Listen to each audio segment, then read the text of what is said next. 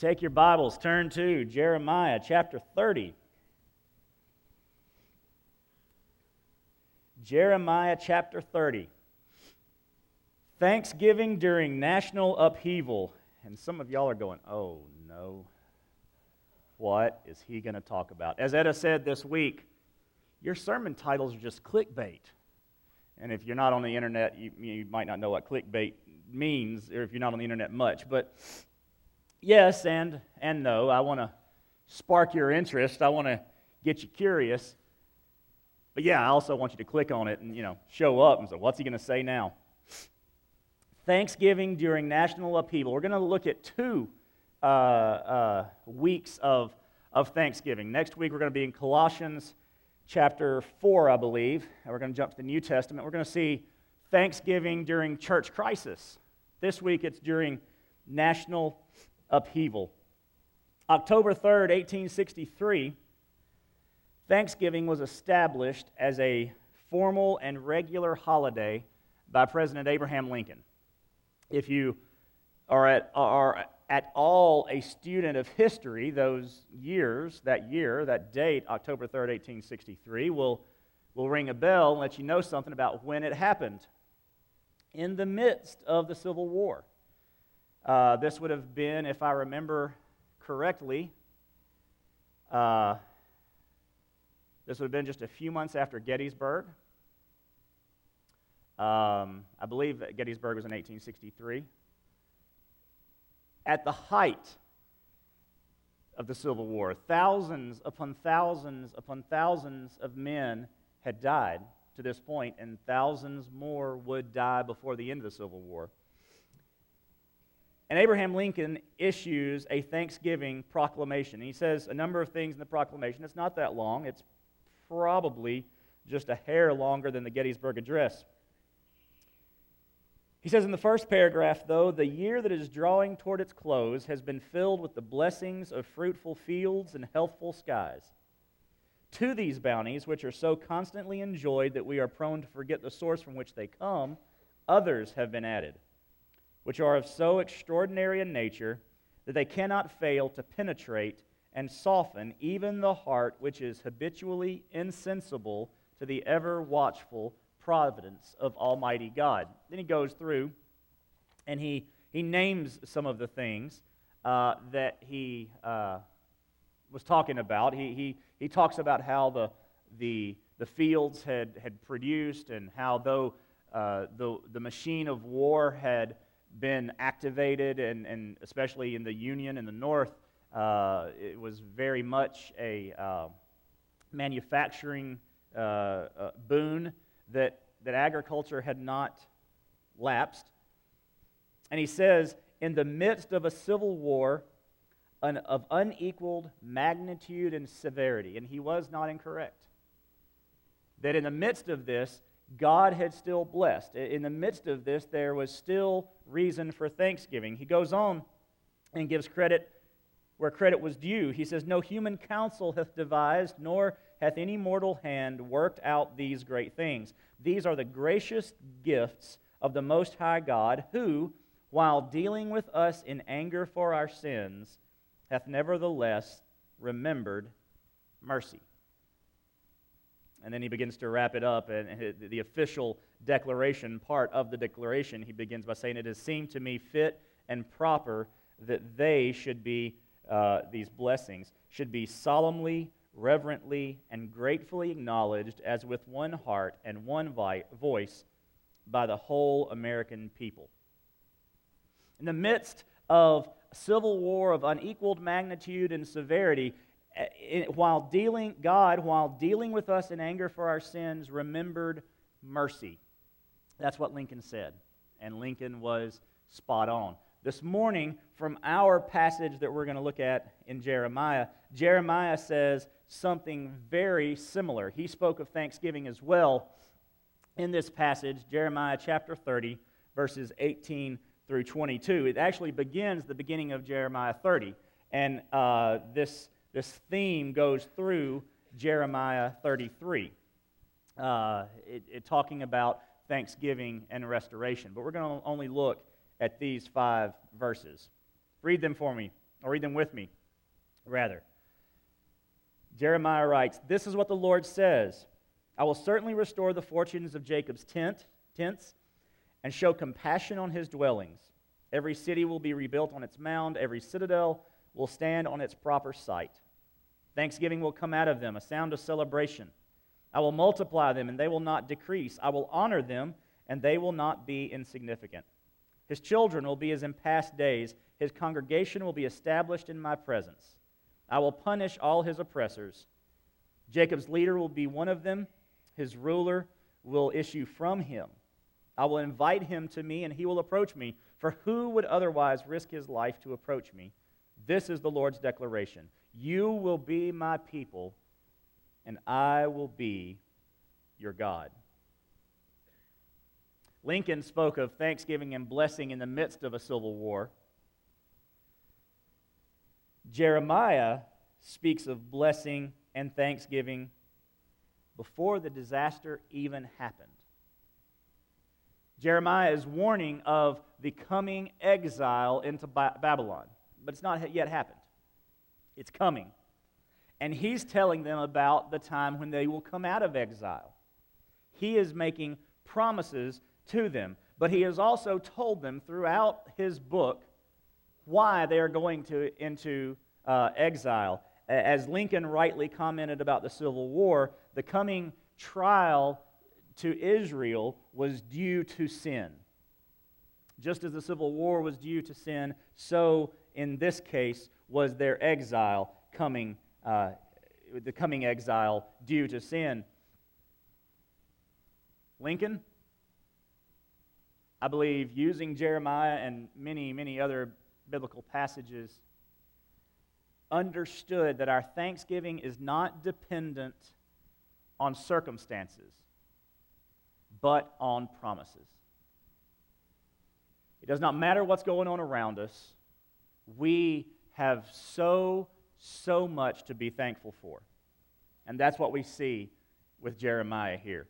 Let's look at what he said here in verses 18 through 20. This is what the Lord says. He's making it clear this is not Jeremiah, and he says this. If you read Jeremiah, the common phrase that you see throughout Jeremiah, and we see it even in verse 21, this is the Lord's declaration. He throws that in constantly. This is what the Lord says to you, Israel, right now, as I warn you of coming disaster. This is what God says to you. I will certainly restore the fortunes of Jacob's tents. That phrase actually is translated in other places, bring back from captivity. So the people are understanding.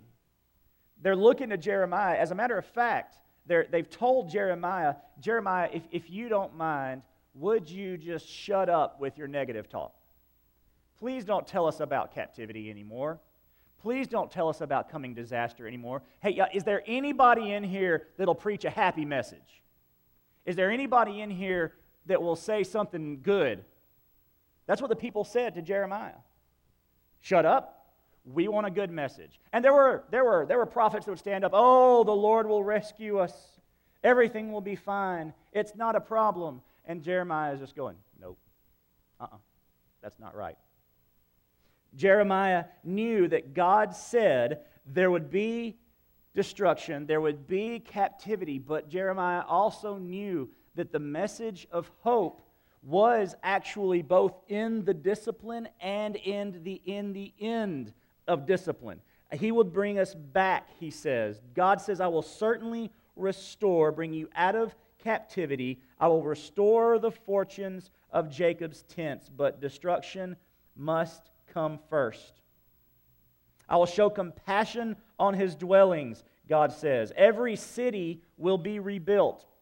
What this actually says, every mound will be rebuilt. Now, if you're a fan of archaeology, and I just see so many of you that are, a fan of archaeology, if you go to an archaeological site, especially where a city has been, and has anybody here ever traveled to the Holy Land? I got one back there, a couple, a handful. Okay, I have never been. I want to go so bad someday. But as you scan the landscape, as you go through the Holy Land, there are mounds, hills, dotting the landscape. And I don't mean it's like, just, it's like pine trees in Mississippi. I don't mean that. But when you look and you see and you go places and you're driving along, it's kind of flat, and suddenly there's this mound here, and you're, wow, that's interesting. There's a hill here. Must have been, tectonic plates collided and pushed. No. What that is where thousands of years ago they built a city, built a town. And then, for whatever reason, they tore the town down, or parts of it down, and they just kind of spread it all out, and they built a town on top of that, and then they got in a fight, and somebody tore it down and spread it out, and then they built another one. And over the years, they keep doing this until you have these mounds. If you go there now, there are numerous mounds that you can go and visit archaeological sites at. Southwestern Seminary, for example, is regularly digging at one site called Tel Gezer. Now, the tel there, T-E-L, is that word for mound. That's the word that Jeremiah uses here when God uses here. He says, every city will be rebuilt on its mound, on its tel. What he is saying here is, folks, there ain't going to be nothing left. There's going to be a mound of dirt and gravel and rubble.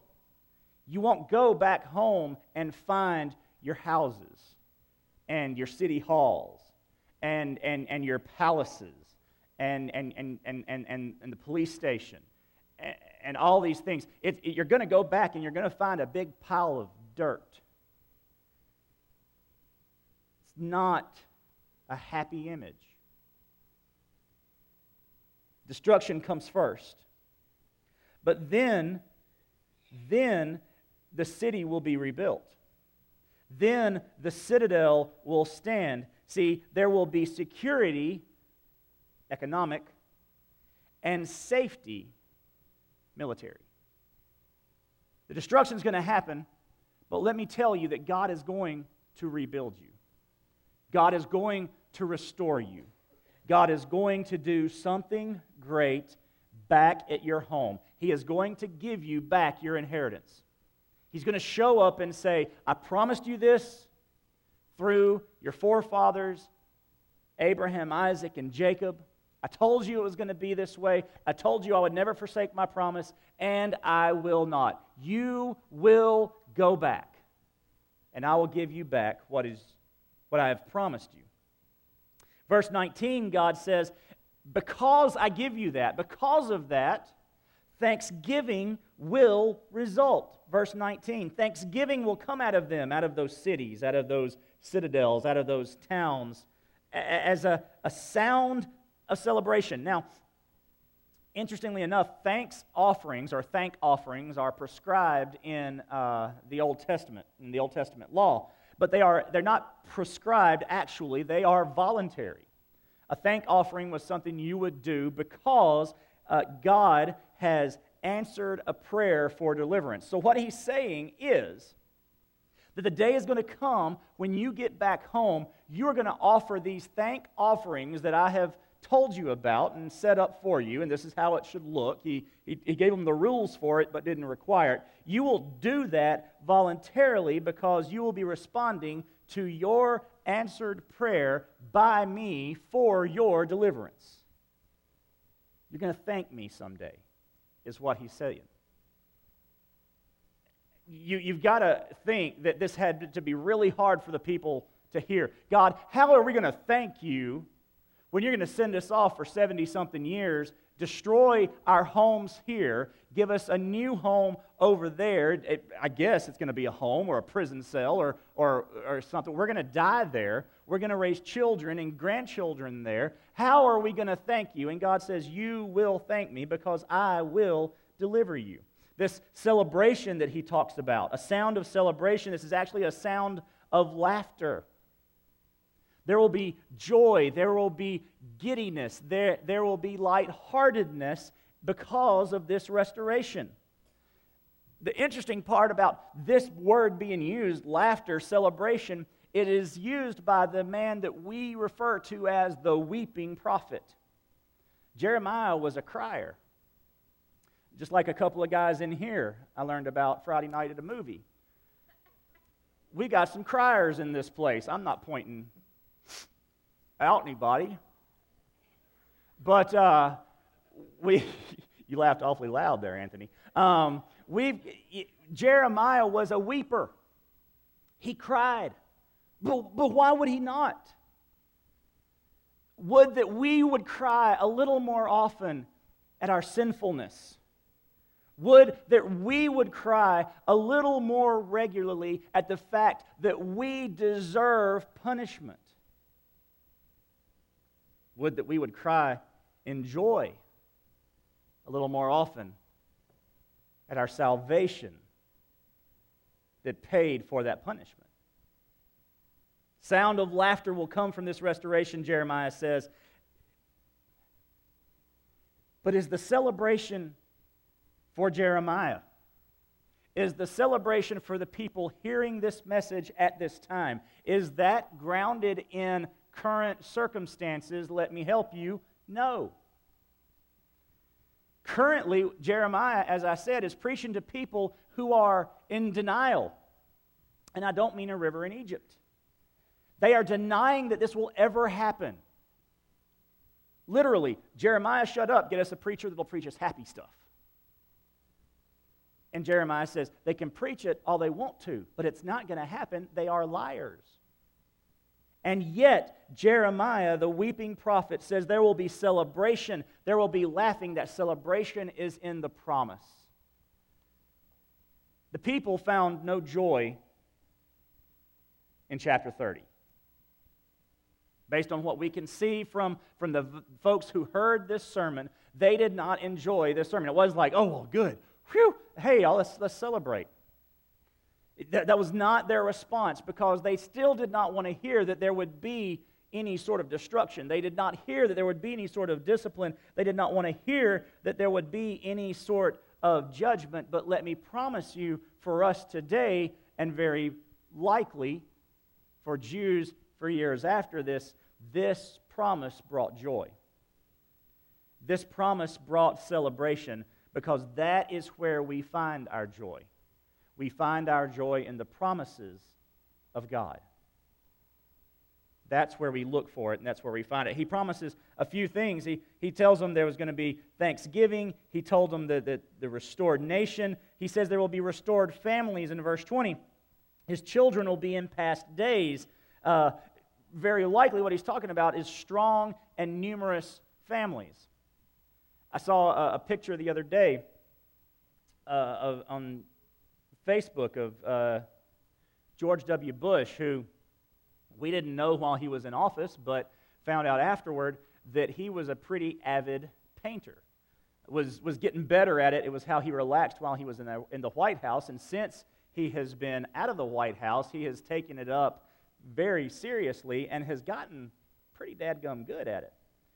And what he was painting on Friday, I believe it was, I assume the picture was from Friday, is he is painting portraits of wounded veterans that he sent to Iraq and Afghanistan, that on his orders as commander-in-chief were wounded in battle. Think about Lincoln, or even Jefferson Davis, the president of the Confederacy, sending men into battle. Think about the generals. I've read a lot about Robert E. Lee. The toll that it took on them, knowing that they were sending men in to be, as many of them called them, cannon fodder. The knowledge that they were sending sons and fathers and brothers to certain death on a daily basis. I cannot imagine what that weight is on a commander. And I really don't want to. I'm good without that. Yet we have that happen constantly. What God is telling them and what the people understood these days is they had watched their sons and brothers and fathers die over and over and over in battles. At this point, Judah, it's the southern kingdom, not the northern kingdom of Israel. The northern kingdom of Israel at this point hasn't existed for about 140 years or so. Judah has fought battle after battle, and they have seen their young men die until the population is decimated. And God promises that your families will be restored. Once again, you will have sons. You will have men in your cities. Once again, your families will be strong. But I believe here, the children will be in past days because inherent here is a raising them in the way they should go. Remember what's coming, the promise of destruction, the promise of this mound is a result of sinfulness, is a result of the people of God not following God, being the people of God in name only. Like having the name on the wall of such and such church, but in no way acting or living as a called out people of God. That's the way Israel lived. So inherent in this strong and numerous restored families is the idea of raising them as they should go to follow God. Personal responsibility is not removed. There is a promise, just as sure as the promise of deliverance is the promise of discipline if we continue in disobedience. Absolutely sure is that discipline. So the day could come when Israel suffers this again. But I don't want to get ahead of myself here. He promises restored families in verse 20. In the next part of verse 20, he promises restored churches. His congregation will be established. God will again be the center of worship, because this is what it boils down to anyway. This is why they find themselves where they find themselves, because God had not been the center.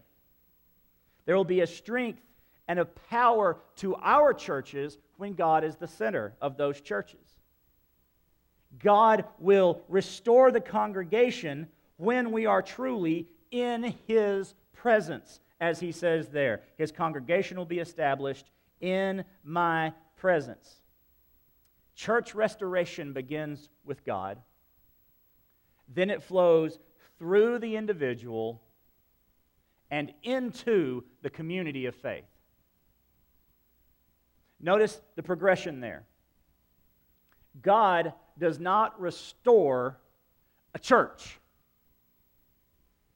God restores individuals. And as God works through those individuals, He then restores and revives a church. Jeremiah promises Israel, Judah at this point, I will restore you. But it will begin with me, he says. It will begin with your relationship with me. It will begin then, it will move then to individual relationships with me. And when the individual relationships are right, then the community relationship will be right. God promises to restore churches. God promises in this verse 20, the last phrase, I will punish all his oppressors. The oppressors will be punished. Those who persecuted God's people will be punished. Now, the Psalms often deal with the apparent victory of the oppressor. Go back and read them. It's so often the psalmist talking about, God, why have you not punished them? Why do they win and your people lose? Why is it always we're on the losing end of all of this? And it is only, God promises, it is only a temporary victory for the oppressors. Who is the number one oppressor of the church today? Don't say a government. Don't say a people group. Don't say a religion. The number one oppressor of the church today is Satan. Sure, he uses various tools to do it, but that is the number one oppressor of the church today. God promises that the oppressor will be dealt with.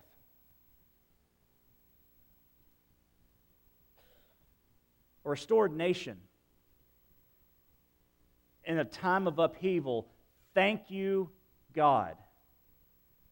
A restored family in the time when we are losing our families, thank you, God. A restored church in a time when churches are dying daily, thank you, God.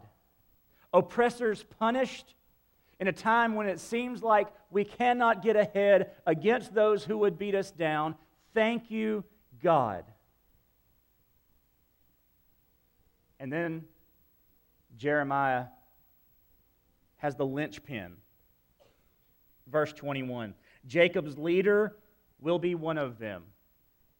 We start getting some idea of what he's talking about already. The scepter will not pass from Judah. His ruler will issue from him. Oh, it's one of Jacob's kids, all right. I will invite him to me, and he will approach me. Oh, this is going to be a pretty good guy. He'll approach God. That's impressive. Oh, look, yeah, God even for who would otherwise risk his life to approach me, right? Because you can't see God and live.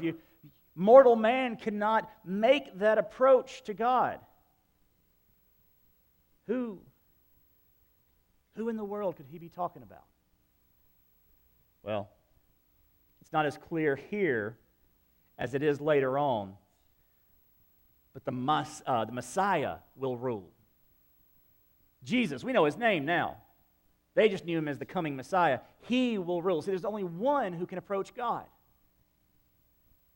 A restored nation, a restored family, thanksgiving in the midst, oppressors punished.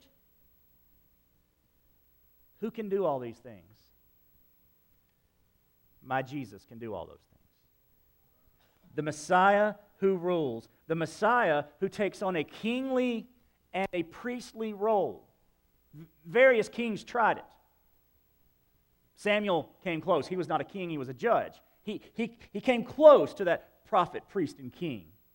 David, good king most of the time, very prophetic, especially as he poured out these psalms that God gave to him, priestly, and that he brought the ark to its home. But then one after the other, they failed in their responsibilities. And Jeremiah says, no, there's going to be one who's going to fulfill those roles. He's going to be the leader that can approach God. That is my King Jesus. And we see that new covenant fulfilled fully, or talked about fully, in Jeremiah 31 through 34. And I've read this, I believe, a couple of weeks ago. It says, look, the days are coming. This is the Lord's declaration when I will make a new covenant with the house of Israel and with the house of Judah. This one will not be like the covenant I made with their ancestors when I took them by the hand to bring them out of the land of Egypt, a covenant they broke even though I had married them. The Lord's declaration. Instead, this is the covenant I will make with the house of Israel after those days. I will write my words on their heart. That's the promise. That's the promise in the midst of political, national upheaval. Now, based on who's here this morning, just what little I know, there's no feeling of national upheaval at the moment. I know who some of y'all voted for on Tuesday just because you've told me. Y'all may know who I voted for if you asked me. I'll tell you that one too. But anytime there's a transition of power, look, we've got it great in our country. Power transitions easily. We've got our bumps. I'm not denying that. But power transitions easily in our country. But you cannot deny that we are in national upheaval. Folks, whether it's an election, whether it's a war, whether the U.S. comes to an end someday down the road, national upheaval is coming for this country. Verse 22 tells us how to deal with that. Tells us what we need to focus on. the Messiah will rule. Verse 21. Sorry, I lost my page here. Jacob's leader will be one of them. He is the ruler that will issue from him. This is the Lord's declaration. The restored relationship is what we're looking for. The restored relationship is what we need. In the midst of whether your candidate got elected or not, in the midst of seeing the end is near or the end is averted, there's only one relationship that matters. This restored relationship. God says, verse 22, "You will be my people, and I will be your God." Are you familiar with Hosea? He prophesied a little before Jeremiah, if I've got my times right. He had some kids. Actually, his wife had some kids. Hosea didn't. Named one of those kids, Not My People. Great name, right? Not My People, come here. Come here, Not My People. I mean, I've got some crazy nicknames for my children. I understand that. But Not My People, really? Well, it was an example. It was God saying, y'all aren't my people anymore. And actually, if you think about it, when Hosea was calling his child, Not My People. It's a rough name. This, verse 22, you will be my people. God reverses Hosea's kid's name. God answers Hosea's kid's name. This is covenantal formula language. This is restored based on the new Messiah, or the Messiah, the new covenant. It's based on when the Messiah returns.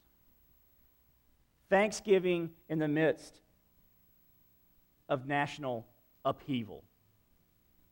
If you think I'm talking about the U.S., if you think the U.S. is in this passage, let me tell you, you're not looking deep enough. You're not looking far enough ahead. The Bible doesn't talk about the U.S. I don't think ever. It's talking to God's people. See, this is about our eternity. This is about how God will purify the church, call his people home, and set his Son on the throne. Did you get what you voted for Tuesday? Congratulations. Are you mourning what happened Tuesday? I'm sorry. But either way, that's not your hope. We give thanks, whoever is in the Oval Office, because we have a hope in someone else, in another place. We have a hope for eternity, not for 4 years or 8 years or however long the results of policies passed by the president may last. We have our hope in Jesus. We can give thanks right now, Tuesday evening when we went to bed, or Wednesday morning when we woke up, regardless of our emotional state. We give thanks because we know who the King is. We give thanks for what we can't see. We give thanks for the promises that will be fulfilled. We give thanks knowing that today might not be my best day. We give thanks knowing that today might not be the best day for the country. We give thanks knowing that today might not be the best day, period, or even a good day, or it may be a string of bad days put together, but we give thanks knowing that the promise is coming. We give thanks knowing that we will one day, Thanksgiving, give thanks, bring a thank offering to God. It will come from us, a sound of celebration and laughter, because we give thanks that this world is not our home. We give thanks that though we're citizens of the U.S., we're actually citizens of a different kingdom. I'm a U.S. citizen, but first I'm a child of the King, and I'm a subject of the King. See, we give thanks for our King. I don't know what the future holds. I have some reservations. But my reservations are about temporary, to be honest, trivial things in light of eternity. If they took away all of our constitutional rights tomorrow, you know how that would affect the church? Zero. Why? Because the gospel is not dependent on constitutional rights. The gospel is not dependent on the government saying it's okay for you to talk about Jesus. Sunday school again this morning. Peter and John standing before in Acts 4, standing before the Sanhedrin. Don't speak in that name. It is not allowed. It is not your constitutional right to tell other people about Jesus. And they said, big whoop, in the literal Hebrew. Big whoop. You may tell us we can't talk about Jesus. The government may someday tell us we can't talk about Jesus, but that will not stop us from telling about Jesus. I'm asking you this morning, do you know my King?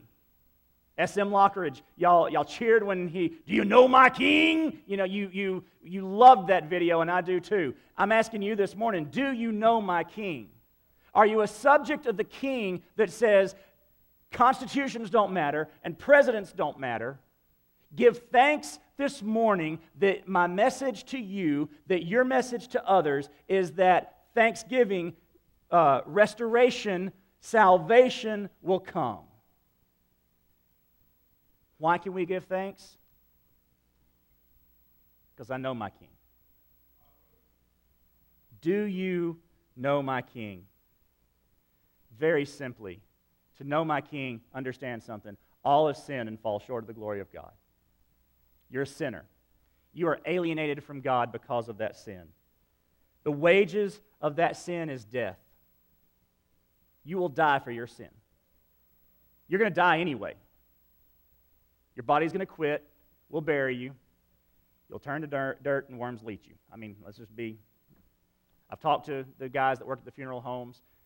They pump you full of stuff. They put you in an airtight thing. It doesn't help. You're going the way of ashes to ashes, dust to dust, just like the Bible says.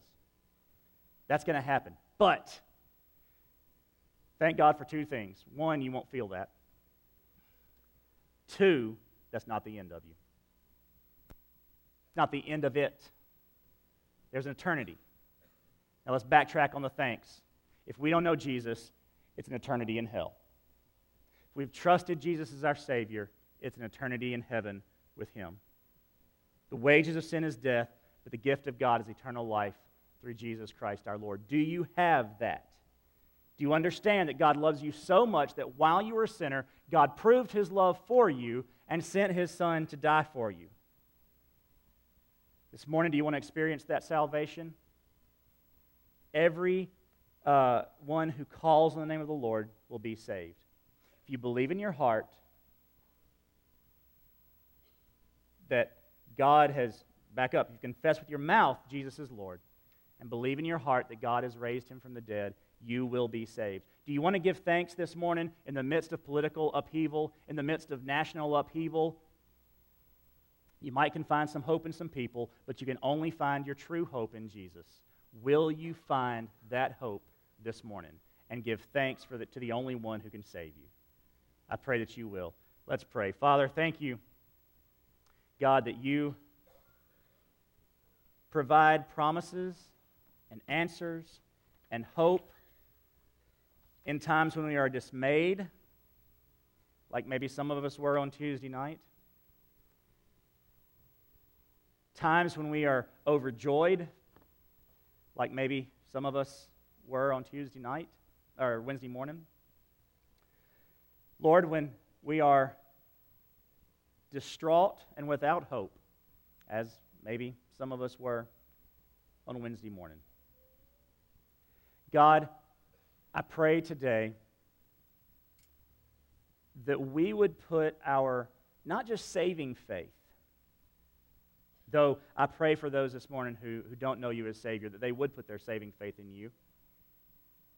But I pray that those of us who are saved would put our daily faith in you. We do those things that we need to do as citizens to make a difference where we can. But God, we do not trust in chariots and horses or tanks and guns or policies and politicians, but Lord, we trust in you, that we would put our faith in you so that it does not matter how elections turn out.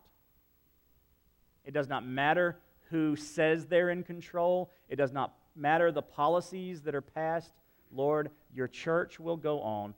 Whether we can preach in that name, whether you tell us we can preach in that name or not, we have no option but to preach in the name of Jesus. And we as the church will go forward in that name, regardless of what name is on the Resolute desk at 1600 Pennsylvania Avenue. God, we pray that our message will rise above the message of politics, will rise above divisions over politics, and Lord, that our message of salvation will be what's heard from the churches before a message of moralism, a message of politics, or a message of hatred. Lord, may the message of the grace of Jesus Christ be what is heard from your people every day. And may we rejoice in thanksgiving, knowing the promise that we will be restored. We will be renewed. Lord, our oppressor will be defeated, and we'll spend an eternity with you. We pray it in Jesus' name. Amen. So as we come to a time of decision, what do you need to do? Are you distraught? Are you worried? Are you fearful for our country? Stop. Trust Jesus. Are you fearful for your eternity? Okay, good. Don't stop. But answer that fear with Jesus this morning. Come and let me talk to you. Trust Him as Savior. You make a decision for Christ this morning as Brother Donald leads us.